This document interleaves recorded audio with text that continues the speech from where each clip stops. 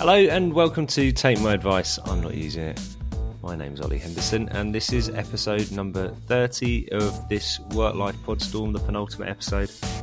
And in today's show, I'm returning to 3 podcasts that we did in Series 1 and 3 guests whose background reflects the wide-ranging influences on the changing relationship between future and work. So Cath Bishop is a former Olympian, she's a world champion rower, and she's the author of A Long Win, a book which came out towards the end of last year. She talks about reframing our relationship with winning, not just in sport, but in life in general. And specifically in the clip today, it's around mindset. And all of these 3 episodes that you'll listen to today come back to a theme which runs through a lot of the newsletters and podcasts I write, and I think have been particular note this year for many people, and that's understanding a sense of purpose in your life. The second guest is Shaun Tomson. Shaun is a former world champion surfer. He's a really interesting guy to listen to. In his own words, his life's been full of great successes, failures, happiness and terrible tragedy. And with all that experience, he comes at this idea of purpose with a unique take through his code, which is both a book and a philosophy to life which he shares with people around the world.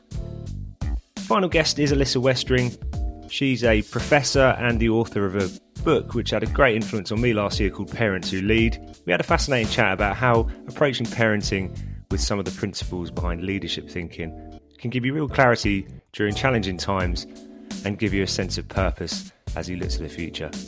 So without further ado, my first guest is Cath Bishop. Absolutely. We have in the fixed mindset this sense we're trying to prove how good we are. It's ego-driven. Whereas actually what we want to be doing is improving all the time. That gives us that constant momentum. And coming back to your point about resilience, that is where resilience sits, at a point where we're constantly growing and developing, regardless of what the results might be. So we might win, we might lose in that narrow sense, but actually we will have gained something personally from that experience, from working with others, from what we learned that we'd do differently next time. That's the real success, because that's what we take with us. The result is temporary and you move on to something else. It's the same within sport. You know, you win or lose a race, but actually as athletes, when you're at elite level, you're always trying to maximize your improvement because there's always another race and you need to think about what you're going to build on for the next race, not get on this roller coaster of highs and lows of success and failure. That leads to kind of deep mental stress. And we want to be in a place where we're constantly improving. And that's what the focus is on. How can we feed that next? How can we sort of provide an environment in which we keep learning? I mean, I often find it quite interesting that within companies, there's more learning development available sometimes in that sort of once you've been in for a few years and that kind of middle place. And then when you get to be a leader, well, then it stops.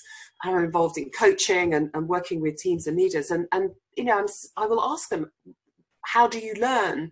Tell me describe your learning journey. You've got all these incredibly difficult challenges that you have to deal with. So how are you learning and growing in order to bring new ideas to the table, in order to use others as a sounding board? And it's just absent.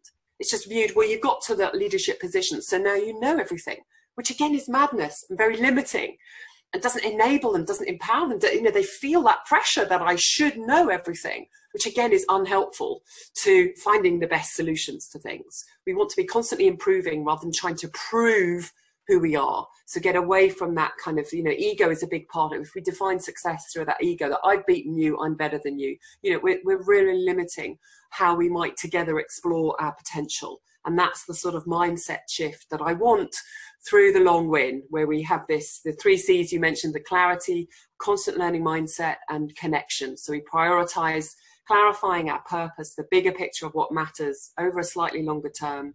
We really have that constant learning. Success is constantly learning, so that we are stretching ourselves all the time, open to feedback, open to new experiences, learning and able to adapt to everything that's thrown at us, not fixed with our knowledge and where we are, and that we prioritize the human connections, the relationships in everything that we do. So that was Cath Bishop, author of The Long Win, who I interviewed in episode 2 of Take My Advice. Now on to Shaun Tomson. I hope you enjoy.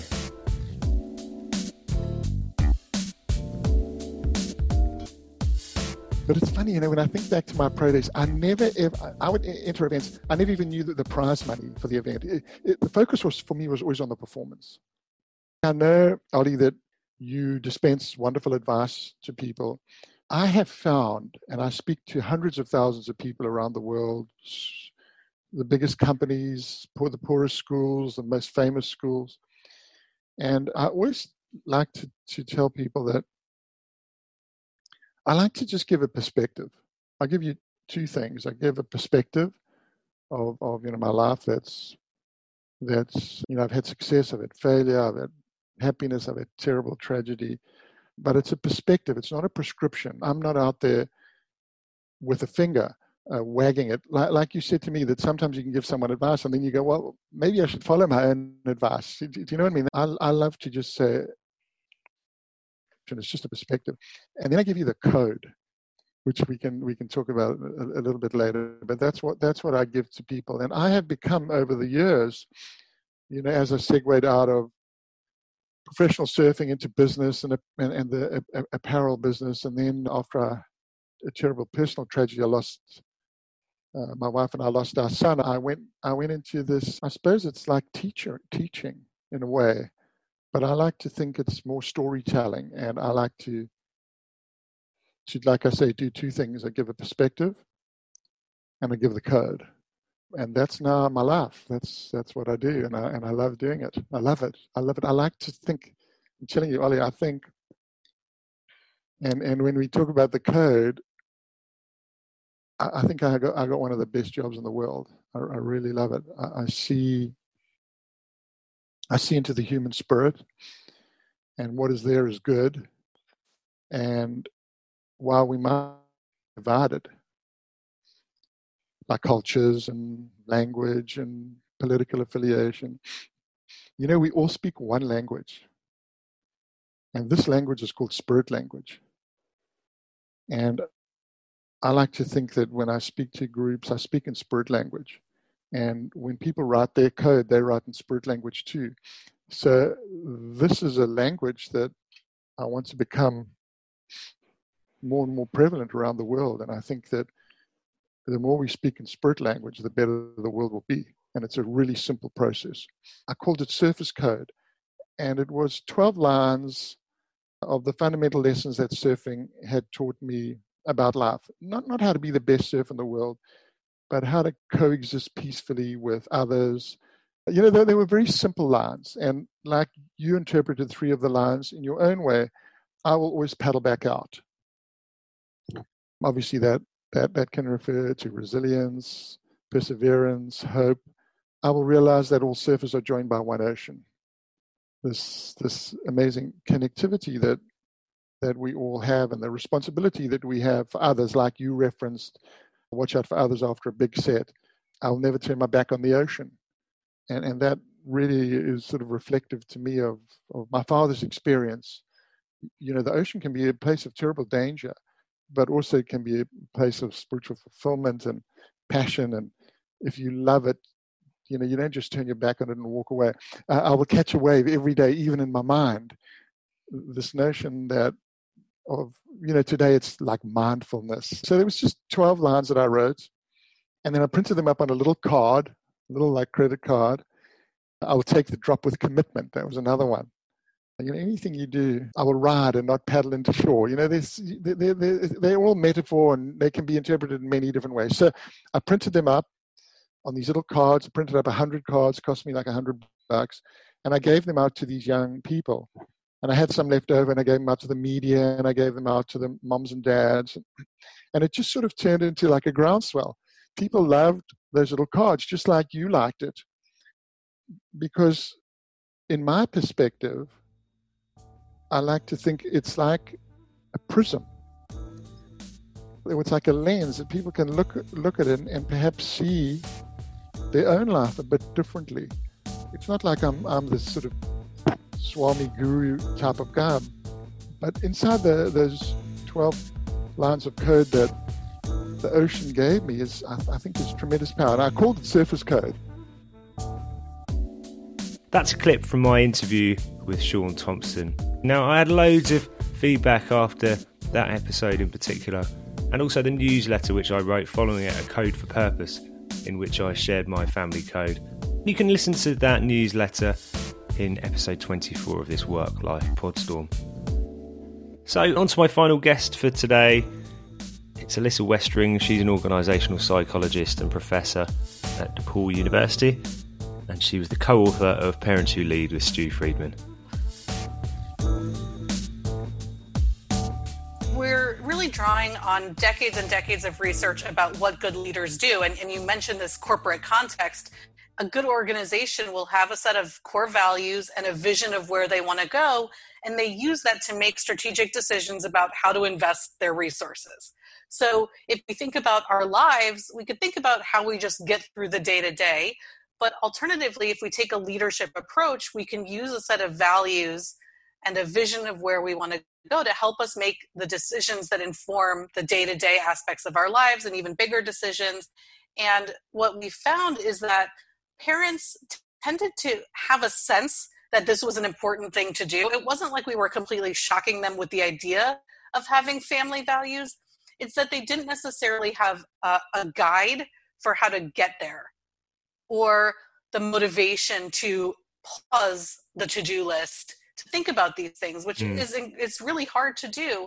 So in the book, we ask people to look 5, 10, 15 years down the road to think about where they want to go.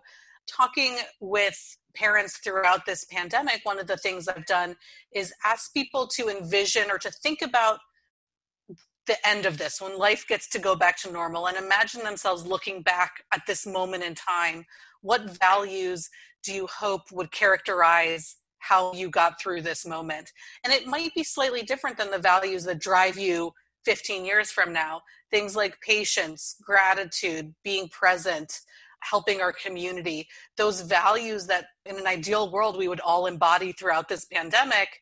When you highlight them and talk about them and try to come up with creative ways to live them, you get to move out of that just completely reactive space into that more positive, proactive space that you mentioned. Yeah, you mentioned about being present there. I've always talked about that as being a really vital part of having a sense of fulfillment, the idea that you can be present when you're at home. I think, though, I've experienced this to a certain extent, and certainly other people I've spoken to have, where there's actually a big difference between being present in the sense of being in a room or frankly in a house with your family, and actually being present of mind. Because I think the sort of paradox of what's happened this year is that we've all been there all the time. But of course, because we've got all of these different things going on and different responsibilities, being at home doesn't necessarily mean that we are present. Have you seen that among people that you've been working with? Absolutely. I think having multiple things fighting for your attention at the same time and not really having any clear dividing lines between the different roles that we're playing, where we can easily slip out of work and into parenting, or out of parenting and into work. It's a lot harder. And I think people are having to be more creative with strategies to help them find those moments of being present in one role or at one time. And we know from our research, from decades of research, that when you are present in a moment, you can get more bang for your buck in that moment. So 30 minutes of attention to a project at work is much more valuable than 90 minutes of distracted multitasking. So there does seem to be a productivity benefit in addition to a quality versus quantity benefit. So that was Alyssa Westring. So I hope you enjoyed today's episode discussing the importance of establishing a sense of purpose and vision in our lives. Tomorrow is the final episode of this Work Life Podstorm, and it's going to feature clips from Alex Soojung Kim Pang and Alison Bourne Gates, reflecting on some of the changes which we envisage seeing in the future of work in 2021 and beyond. Until then, have a great day. Cheers.